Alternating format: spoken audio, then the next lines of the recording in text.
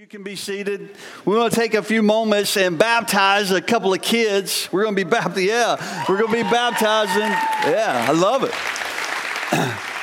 One of the things that we believe about baptism is that it should be a celebration. We cheer at ball games, and if we're going to cheer at a ball game, we should definitely cheer at a baptism, right? And so we're really excited about that. We have this morning, we have Grayson Cole and Brielle Cole that are going to be baptized this morning by their dad. We're just really excited about that. One of the things that you may or may see periodically here is like, does the pastor always have to do the baptism? Absolutely not. Because I believe that it's important for the person who's discipling them to be the one who really should be baptizing them. And so their dad is taking on that role of disciple maker, their mom disciple maker, and you're doing a great job, Dad. Don't downplay it, right? Don't downplay it. But I wanted to read you a couple things. This is what Grayson said. We always have some questions that we ask, and Grayson, his mom was writing about how over the last couple of weeks, his prayers have kind of just recently changed, and I love it. He used to put his face in his pillow and just kind of mumble a prayer, kind of bashfully. But recently he did something bolder. He said this. He said, God, thank you for dying on the cross for my sins. I hope you have a good day, Jesus. You're my best friend, and I love you. I love you really much.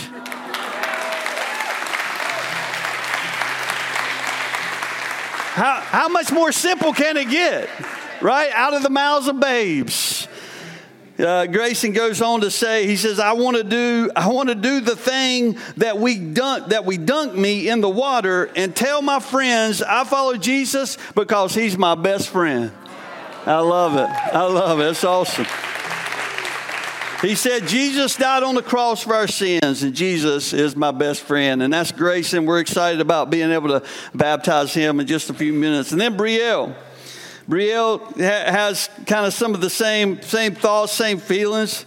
She said, I want to get baptized because I want to make good decisions that make Jesus happy for the rest of my life. I love that. Yep.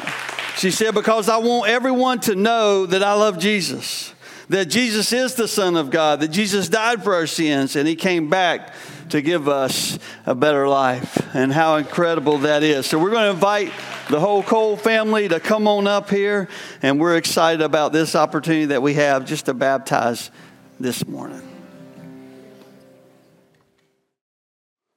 Y'all wonder where I went. I'm human too. I left my Bible in my office. Welcome to church. Hey, it's great to have you guys with us this morning. Excited for what God's doing. If this is your first time, we have just started last week the study of 1 John. So if you have your Bibles and you want to turn to 1 John chapter 2, that's where we're going to be reading this morning. It was really cool. I had a guy that I've recently got to know here recently, has just been coming to church recently, and he texted me on it was either Sunday evening or Monday night and said, hey, Pastor Chris, what are we reading next week? I want to go ahead and be reading ahead. I love it. Read ahead, folks. Read ahead. Get your Bible out, dust it off, and read ahead. All right. So we're in 1 John chapter 2. There was a couple of verses that came to mind just real quick before we jump into that. I was sitting down there and I was just processing everything that I believe that God wants me to say this morning. And he brought my mind to a couple of scriptures. The first one's found in Matthew chapter 7. So Jesus was speaking to his disciples in what's called the Sermon on the Mount. And he said, enter through the narrow gate, for wide is the gate and broad is the road that leads to destruction, and many enter through it. Let me read that one more time. For wide is the gate and broad is the road that leads to destruction, and many, I don't know if you ever pay attention to words that actually put in the Bible. It says, and many enter through it. Which says to me that there is a whole bunch of people that for whatever reason are not going to the place that God intended them to go. And so I think it probably goes to speak about what we're going to talk about this morning. It says, but small is the gate and narrow is the road that leads to life, and only a few find it. Now, that also says to me that God sent his son Jesus to die on a cross for everyone, but only a few people actually choose him. Okay. Then he goes on to say, also in Matthew chapter 7, the same chapter, it says this, not everyone who says to me, Lord, Lord, will enter the kingdom of heaven, but only the one who does the will of my Father who is in heaven. So essentially these are Jesus' words in the Gospel of Matthew as he's speaking to his disciples. He says, just because, if I can put it in maybe a little bit modern day translation, just because you show up to church and you sing really well or you sing really bad or whatever, or you claim to love Jesus or serve him, doesn't necessarily mean, if your heart's not there, doesn't mean anything. You can say, Lord, Lord, all you want. But it's who does the will. He says, but only the one who does the will of my Father who is in heaven. Now, I don't really know. I feel like the Lord wanted me to say those passages. And so I believe that kind of sets the tone. Have you ever made excuses? You ever made excuses? I find it interesting that a lot of times, especially in our walk with Christ, we sometimes make excuses. We make excuses as to why we can't do something that the Lord asks us to do. We make excuses that we don't have enough money, or we don't have enough time, or we feel like we can't do that because I'm not smart enough. And we make excuses about things that we know that we should do. We make excuses about coming to church. Oh, it's raining. This is a nice day to sleep in, right? And there are people who make excuses about things that they can't do. Can you imagine if in that moment we're standing in front of God saying, sorry, God, I can't do that. And make excuses. And then there are other times that I think we use God like a vending machine. When I was in school, I was really good at using God as a vending machine. I was not all that smart, and I hated studying. I hated to read, and so every night before a big test on the next day, what did I do? I prayed. Right? Because that's going to help me. It's going to help me have a really good test the next day, and I would always be really even more spiritual. And right before I went to a Christian school, so I grew up in the church, went to a Christian school, went to a Christian university, now I lead a church, and so it's always been a part of my life, which I don't regret at all. But I can remember sitting in class in my high school years and getting that test in front of me and saying, "Oh Lord, you got to help me right now."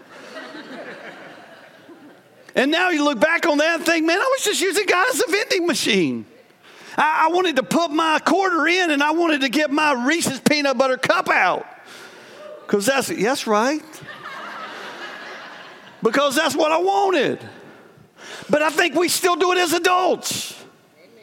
Sometimes we do that as adults. We get ourselves in these old crap moments and we want God to pull us out.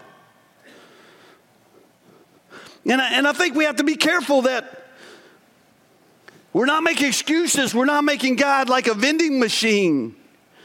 And I find that really interesting because that's kind of where my mind went as I was thinking about this passage in 1 John chapter 2. John comes to write to the believers who are walking through a difficult time, and he's trying to help them understand. He's trying to help them understand, what does it really look like? How can I really know if I have a relationship with Jesus? And I believe he makes it pretty clear, pretty simple. It's simple language this morning. If I can be really honest with you, and there's no reason why not one of you here this morning should walk out and not know where you are and standing with Jesus. If you've done some pre-reading of this passage. It's really interesting because this is John's kind of way of talking to the believers and giving them a little bit of a litmus test.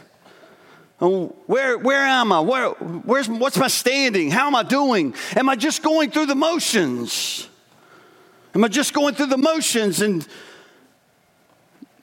do I really have a relationship with Jesus? Is it my desire in my heart to really want what it is? This is a little bit of a litmus test, and it's for all of us. If you serve here, this is for you. If you pastor here, this is for me. If you serve on the worship team, it's for you. If you serve a children's mission, for you. Safety team, welcome team, parking team, it doesn't matter. If you come every single Sunday without missing a beat, this is for every single one of us. I believe that John tried to help us understand this litmus test. I really love this too, is because scholars believe that John actually wrote this in the latter parts of his life. So it'd be like a grandfather writing this letter to you, right?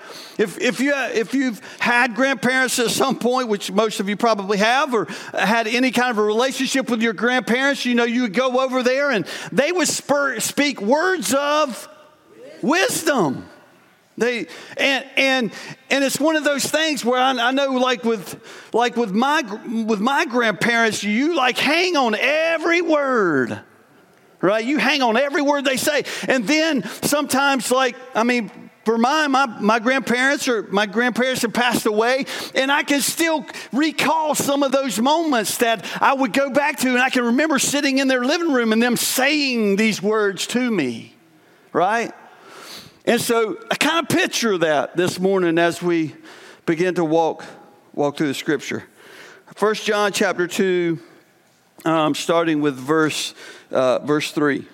It says, "We know that we have come to know him if we keep his commands.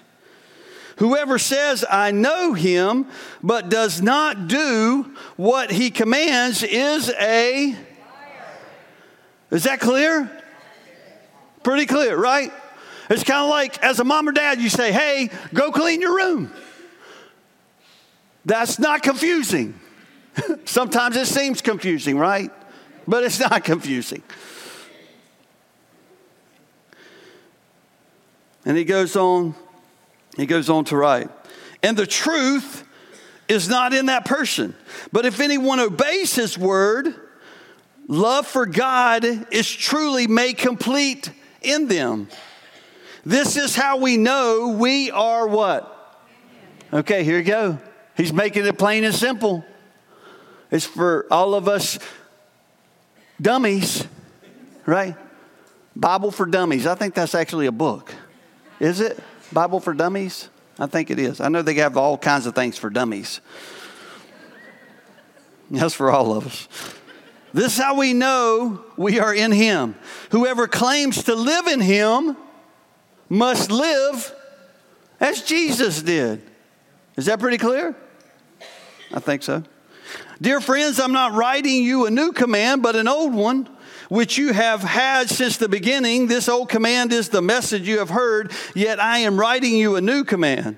That's all confusing, but it's all good. Right? I'm right. It's an old command, but it's a new command. But it's an old command, but it's a new command. I'll speak to that in just a moment. Its truth is seen in him and in you because the darkness is passing and the true light is already shining. Anyone who claims to be in the light, okay, it's getting simple again. This is the part you're probably not going to like. Anyone who claims to be in the light but hates a brother or sister is still in the darkness. Is that unclear? Okay. I didn't think it was. Anyone who loves their brother or sister lives in the light, and there is nothing in them to make them stumble. But anyone who hates a brother or sister is in the darkness and walks around in the darkness. They do not know where they are going because the darkness has blinded them. And so, I believe John makes it so simple and clear for us to understand this morning, these passages, that I felt like a dummy just writing these things down. Like, do I even really have to explain them other than just reading the passage? That if we would actually take time to sit down and read the Bible, it actually speaks to us about how we should be living. And it's not overly complicated. Are there parts of the Bible that are overly complicated? Yes, there are. But there are some parts where it's like, oh, okay. Now we just can't make an excuse or use God like a vending machine. We should just do it. So here's the thing I wrote down first that I think was very obvious in those first couple of verses is this: love for Jesus results in obedience. Right? What did he say? He said, we know that we have come to know him if we keep his commands. We know that we have come to know him if we keep his commands. Love for Jesus results in obedience. If we say we know him, but we don't do what, and then he goes on to the very next portion of that scripture, that if we decide that we're not going to do what he wants us to do, then we're a liar. And I wrote this statement down. A believer, a Christian, a follower of Jesus, I struggled to use the word Christian, just to be honest with you. Although in its original context, the way that the word Christian came about, it was all about being a little Christ. Being Christ-like, that our lives were Christ-like. But let's be honest, we've taken that word Christian and we've totally ruined it. The culture has totally ruined what Christian actually means. And so as a Christian, we have to learn to grow. This is a statement I wrote down. A Christian has to learn to grow out of sin. I didn't say we were sinless. I said we're growing out of sin, that as we begin to know who Jesus is and we begin to learn about him, we get in his Bible, we study the Bible with others, we come to church, we do all the things that we should be doing to help us know about what it means to have a walk with Jesus. It means that we recognize sin, and before we step into sin, we're able to say, oh, no, I'm not going there. Amen. And I think as the more that we get to know him, there's no reason for us to get over here in this and have done something that we shouldn't have and say, well, I didn't know that was going to happen. Because that's what the Holy Spirit does. It's our conscience that helps us begin to understand when I'm getting ready to make a really dumb decision. There's something in me that says, don't do it. Don't do it. Don't do it. Don't do it. And if you don't have that, don't do it, then it might mean that you're not in relationship with Jesus. Ooh. I didn't say we don't sin, but what we are doing is we're reducing the amount of sin in our life. We're growing out of it. Because love for Jesus results in obedience. Love for Jesus results in obedience, okay? Comes right from the scripture, first few verses.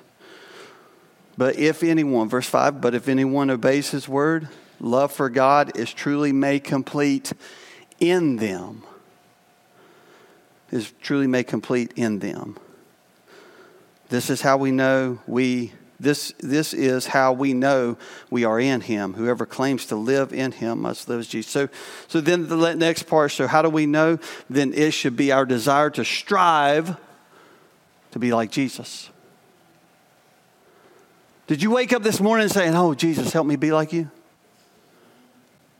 I want to be like you. I want to wake up in the morning. I want that to be the first thing on my mind. Jesus, can you help me be like you today? Because I know there's something in my flesh that wants me to do otherwise. I know that the enemy is after me and wants me to do otherwise. But would you help me today be able to strive to be like Jesus? Because I want to be in you. I want to know you. And as we're allowing God to fill us with himself, that's the only way that Jesus will ever come out. As if we're filling him with those things. The problem is what we're putting in our lives, we're putting more of the opposite things in our life instead of more of the things of God in our life. If the things of Jesus are not coming out, okay, just a litmus test here this morning. Don't crucify me. Talk to John about it. It's the litmus test that if you're going throughout your day and the things that you're being challenged with, if the things of Jesus are not coming out, then you've got to step back and say, what are the things that I'm putting in my life that's causing these things to come out? Does the carnal nature come out? Absolutely. Every single one of us probably at some point in our life, get into one of those situations, and all of a sudden this dirty word pops up in your head. Oh, don't act like it doesn't happen. I mean, I was playing golf the other day. I hit this really bad shot, and it just went way over there. They call me right side because everything goes right side. And I'm like, oh. And I got angry over golf. And I'm sitting there, I'm like, oh, Jesus, forgive me, please. But I recognized it, right? I'm like, and then God's working on me saying, what are you doing? Why are you getting mad at golf? You're not a PGA pro. And God's saying, you actually suck very much at it. I called you to be a preacher, not an NBA star or PGA professional. Okay, God, I got it. Thanks for the reminder.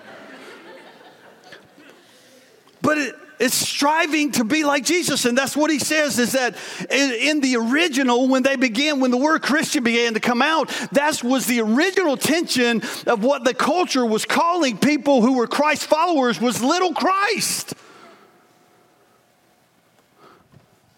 And I would dare say, how many of us, right? Wide is the gate and narrow is the road. Many go one direction, but only a few go the other. And my question would be in the culture today, how many people do we actually see as a little Christ? And Jesus probably sitting up there saying, hey, man, don't wear my name. Don't claim my name because you don't represent it. I told you, happy Mother's Day. I'm just following the scripture. It's always one of those challenges, right? Because do I want to bring an encouraging message or do I just want to preach through the word? Preach through the word. Thank you very much. Well, I'll make you mothers feel better at the end or something. No, it's really not my responsibility. It's actually your family's responsibility. And Mother's Day shouldn't be the only time. Actually, there's 364 other days that when they come to Mother's Day, they should say, you don't have to do anything for me because you've made me feel that way the rest of the year. Same thing with Father's Day, guys. Don't get excited. What we talked about as a family is creating moments and memories, not materials. That's a side note. Did I make the moms feel okay? Yeah. Okay, good. All right, let's keep going. It's like, so strive to be like Christ. This Christian means little Christ. But if we're saying one thing and doing another, you're not being like Jesus. Let me say it again. Did you hear that? You hear that? But here's the problem. It's easy for us to see other people who are doing things, who are not doing the things that they're saying, and it's hard for us to see our own junk when we're saying something and not doing it. It's easy for us to point out other people's problems instead of looking at our own problems.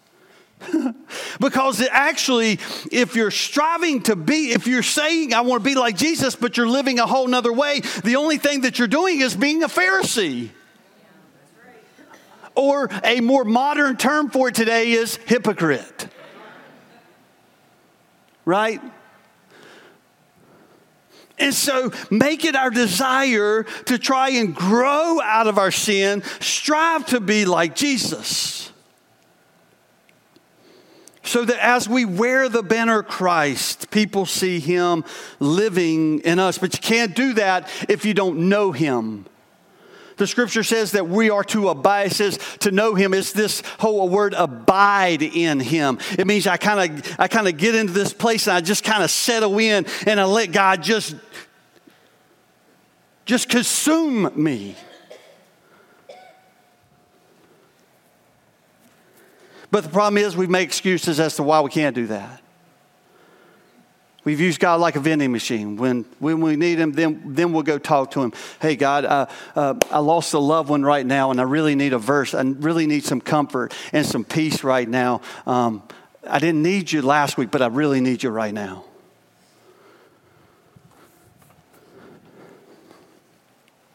And so then John goes on. Verse 9. Let's look at verse 9. He goes through this 7 and 8 are kind of the confusing part where he talks about, hey, it's a new command. It's an old command. No, it's a new command. It's an old command. So it's an old command that comes from the Old Testament, which is what John was referring to. But it's a new command because what Jesus actually did is Jesus actually lived it out. Right? So he took the old covenant, the Old Testament principles, and then God brought Jesus onto the picture, and all of a sudden, all the things that we knew about God from the Old Testament, now they were living right in front of them. The new covenant, the new commandment, as we understand it. And I mean, see how smart God is? He takes the old covenant, he takes the Old Testament, he helps us to understand more about himself, and then he's like, well, they're not smart enough to get it with just the Old Testament. So I'll wait 500 years, and then I'm going to send my son into the world, and then he's going to live, and he's going to actually show them how to live it through the Gospels, and then I'm going to take a couple other writers and help them begin to understand what it actually looks like. He begins to give it to us in the flesh and in the person of Jesus. And then verse 9. Verse 9 says, anyone who claims to be in the light but hates a brother or sister is still in darkness. Plain and simple. If you hate another Christian, you're not walking in relationship with Jesus. If you hate another brother or sister, you're not walking in relation. It doesn't matter what you say. It doesn't matter what kind of excuses that you make. Well, what they did this to me. God doesn't say, well, okay, it's okay to hate your brother or sister since you have an excuse.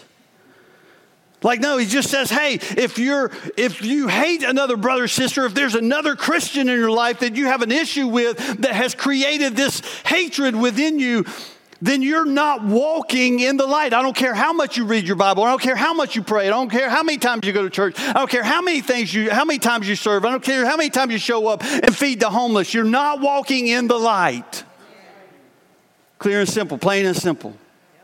And so the question becomes for us this morning that we have to step back and evaluate ourselves and says, are there people in our life that I have grown to severely dislike? To the point of hatred. And if that's the case, then it's time to make it right so that your relationship with Jesus can be right. Wouldn't it just stink to get to heaven and stand before God and him say, hey man, it would have been awesome to have you here, but you weren't in relationship with me because you hated another one of the ones that I loved. If we hate another brother or sister, if you hate another Christian, you're not walking in relationship. You can do all the right things. You can believe all the right truths. But if you do not love other Christians, then you are not walking in relationship with Jesus. And it didn't say like all the Christians that are in line with you theologically and politically.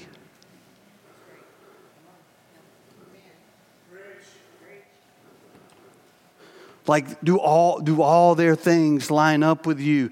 No, all of our theologies and all of our doctrines and all of our politics and all the things are never going to line up. But we still have to learn to love. Does it mean that we can have disagreements? Yes.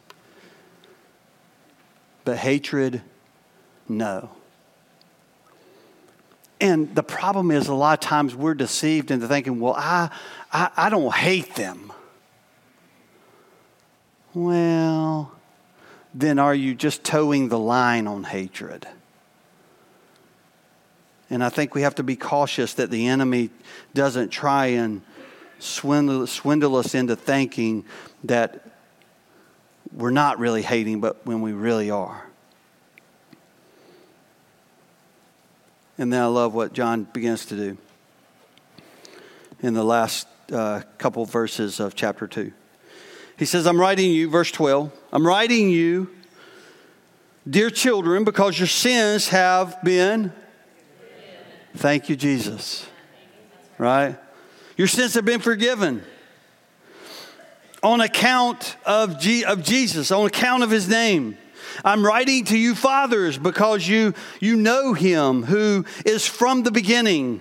I'm writing to you young men because you have overcome the evil one. I write to you dear children because you know the Father. I write to you fathers because you know him who is from the beginning. I write to you young men because you are strong and the word of God lives in you and you have overcome the evil one. And so essentially what John is speaking to is this kind of line. He's speaking, I believe he's probably speaking to women too, but he's using men because that's just the way they wrote the Bible back then. Is he's speaking to children, he's speaking to fathers, he's speaking to young men, he's speaking to older men. And essentially what he's saying out of this is that no matter what your age is, that we can grow.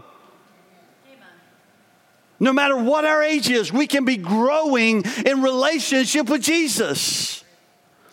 And that's what he's identifying here. He's saying, hey guys, I see you. I see what you're doing. I see how you're striving, even as children, to grow in your relationship with Jesus. And what he's saying to us is, hey, no matter your age, whether you're young, whether you're old, whether you've been in church a long time or you've only been in church one day or a couple of days, you still have the ability to grow in your relationship with Jesus. And it never stops.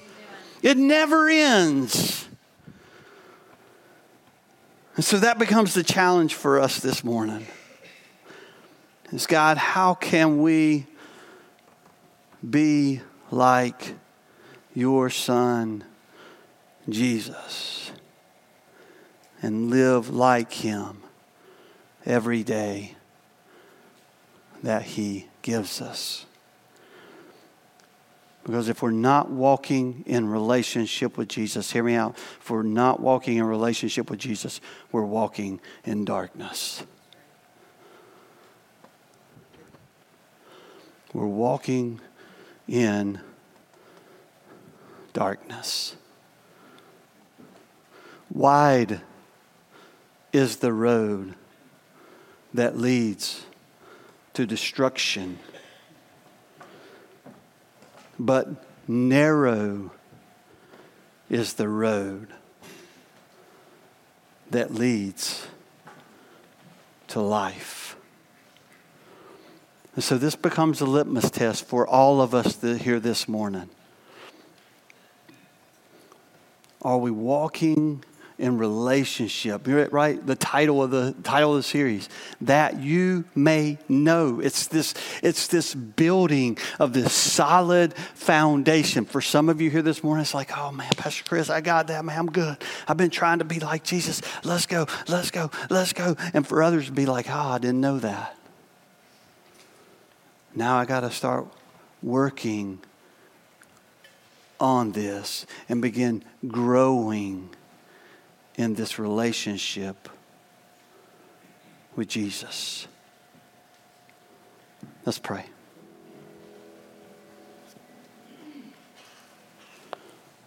It's a litmus test. Wide is the road that leads to destruction, but narrow is the road that leads to life.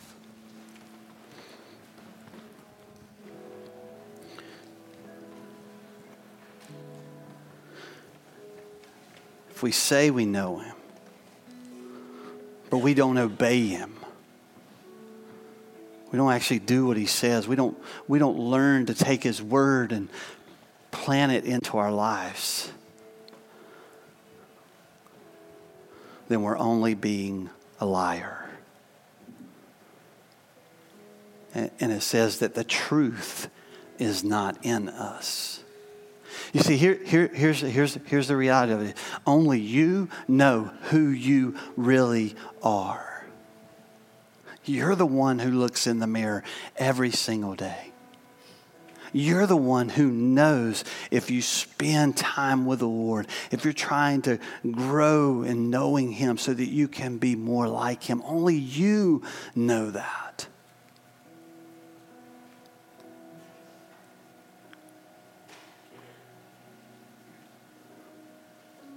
And maybe the question becomes, God, am I walking in relationship with you, or am I just being a liar? Are you walking in obedience?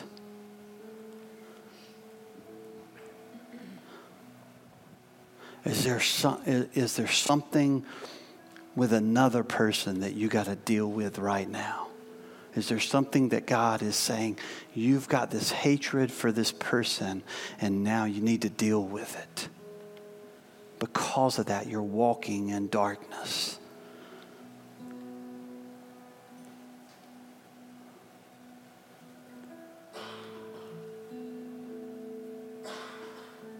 And right now, just confessing that to the Lord.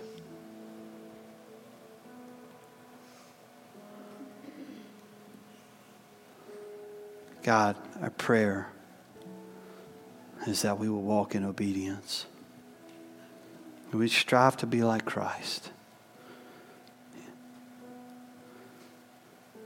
That if there's anything between another brother or sister in Christ, that we would make it good right now. And that we would grow in our walk with Jesus.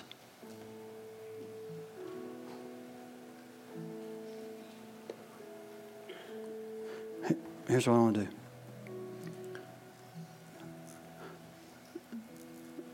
Maybe you want to take a step of obedience this morning and come forward. I want to give you that right now. If you would say, God, I haven't been acting in obedience, and I want to act in obedience right now because I know there's some things you want me to do. I know there's some things that I should be doing that I'm not doing. I want this to be your moment of obedience. I want you to get up and I want you to come forward.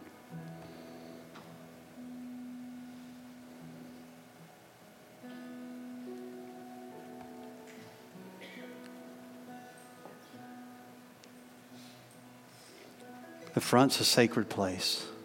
It's a sacred space. It's an altar before the Lord. It's not in. You may think it's in front of a bunch of people, but the only thing you're kneeling in front is God. Maybe you're here and you've got something between another person that you just need to confess to the Lord right now. I want you to get up and I want you to come forward as an act of obedience. Is there anybody?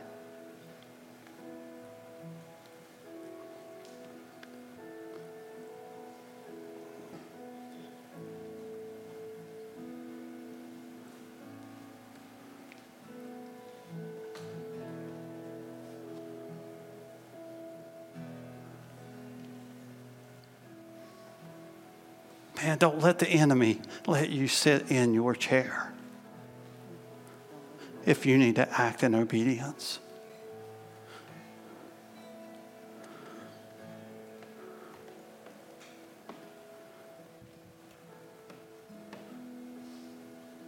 Anybody else? I'm only going to wait 30 more seconds.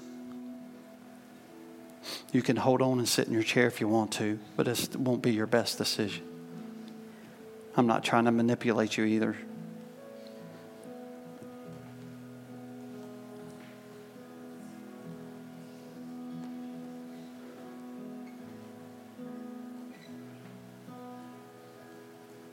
I'm going to ask our prayer team if you guys will just come and just gather around and put your hands on, pray over some of these people. Would you stand with me? You stand with me.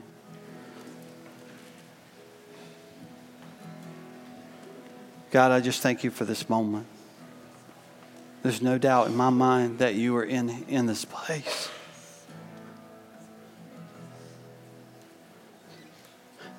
And God, I know that for revival to happen, You have to waken our hearts. You have to stir in our hearts, and we have to come to a place of confession and repentance.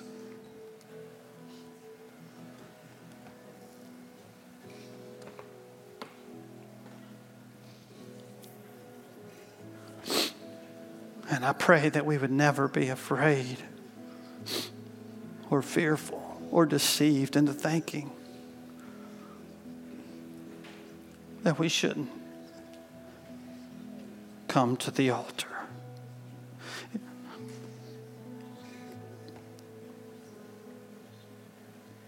Jesus, we love you. And we thank you for who you are.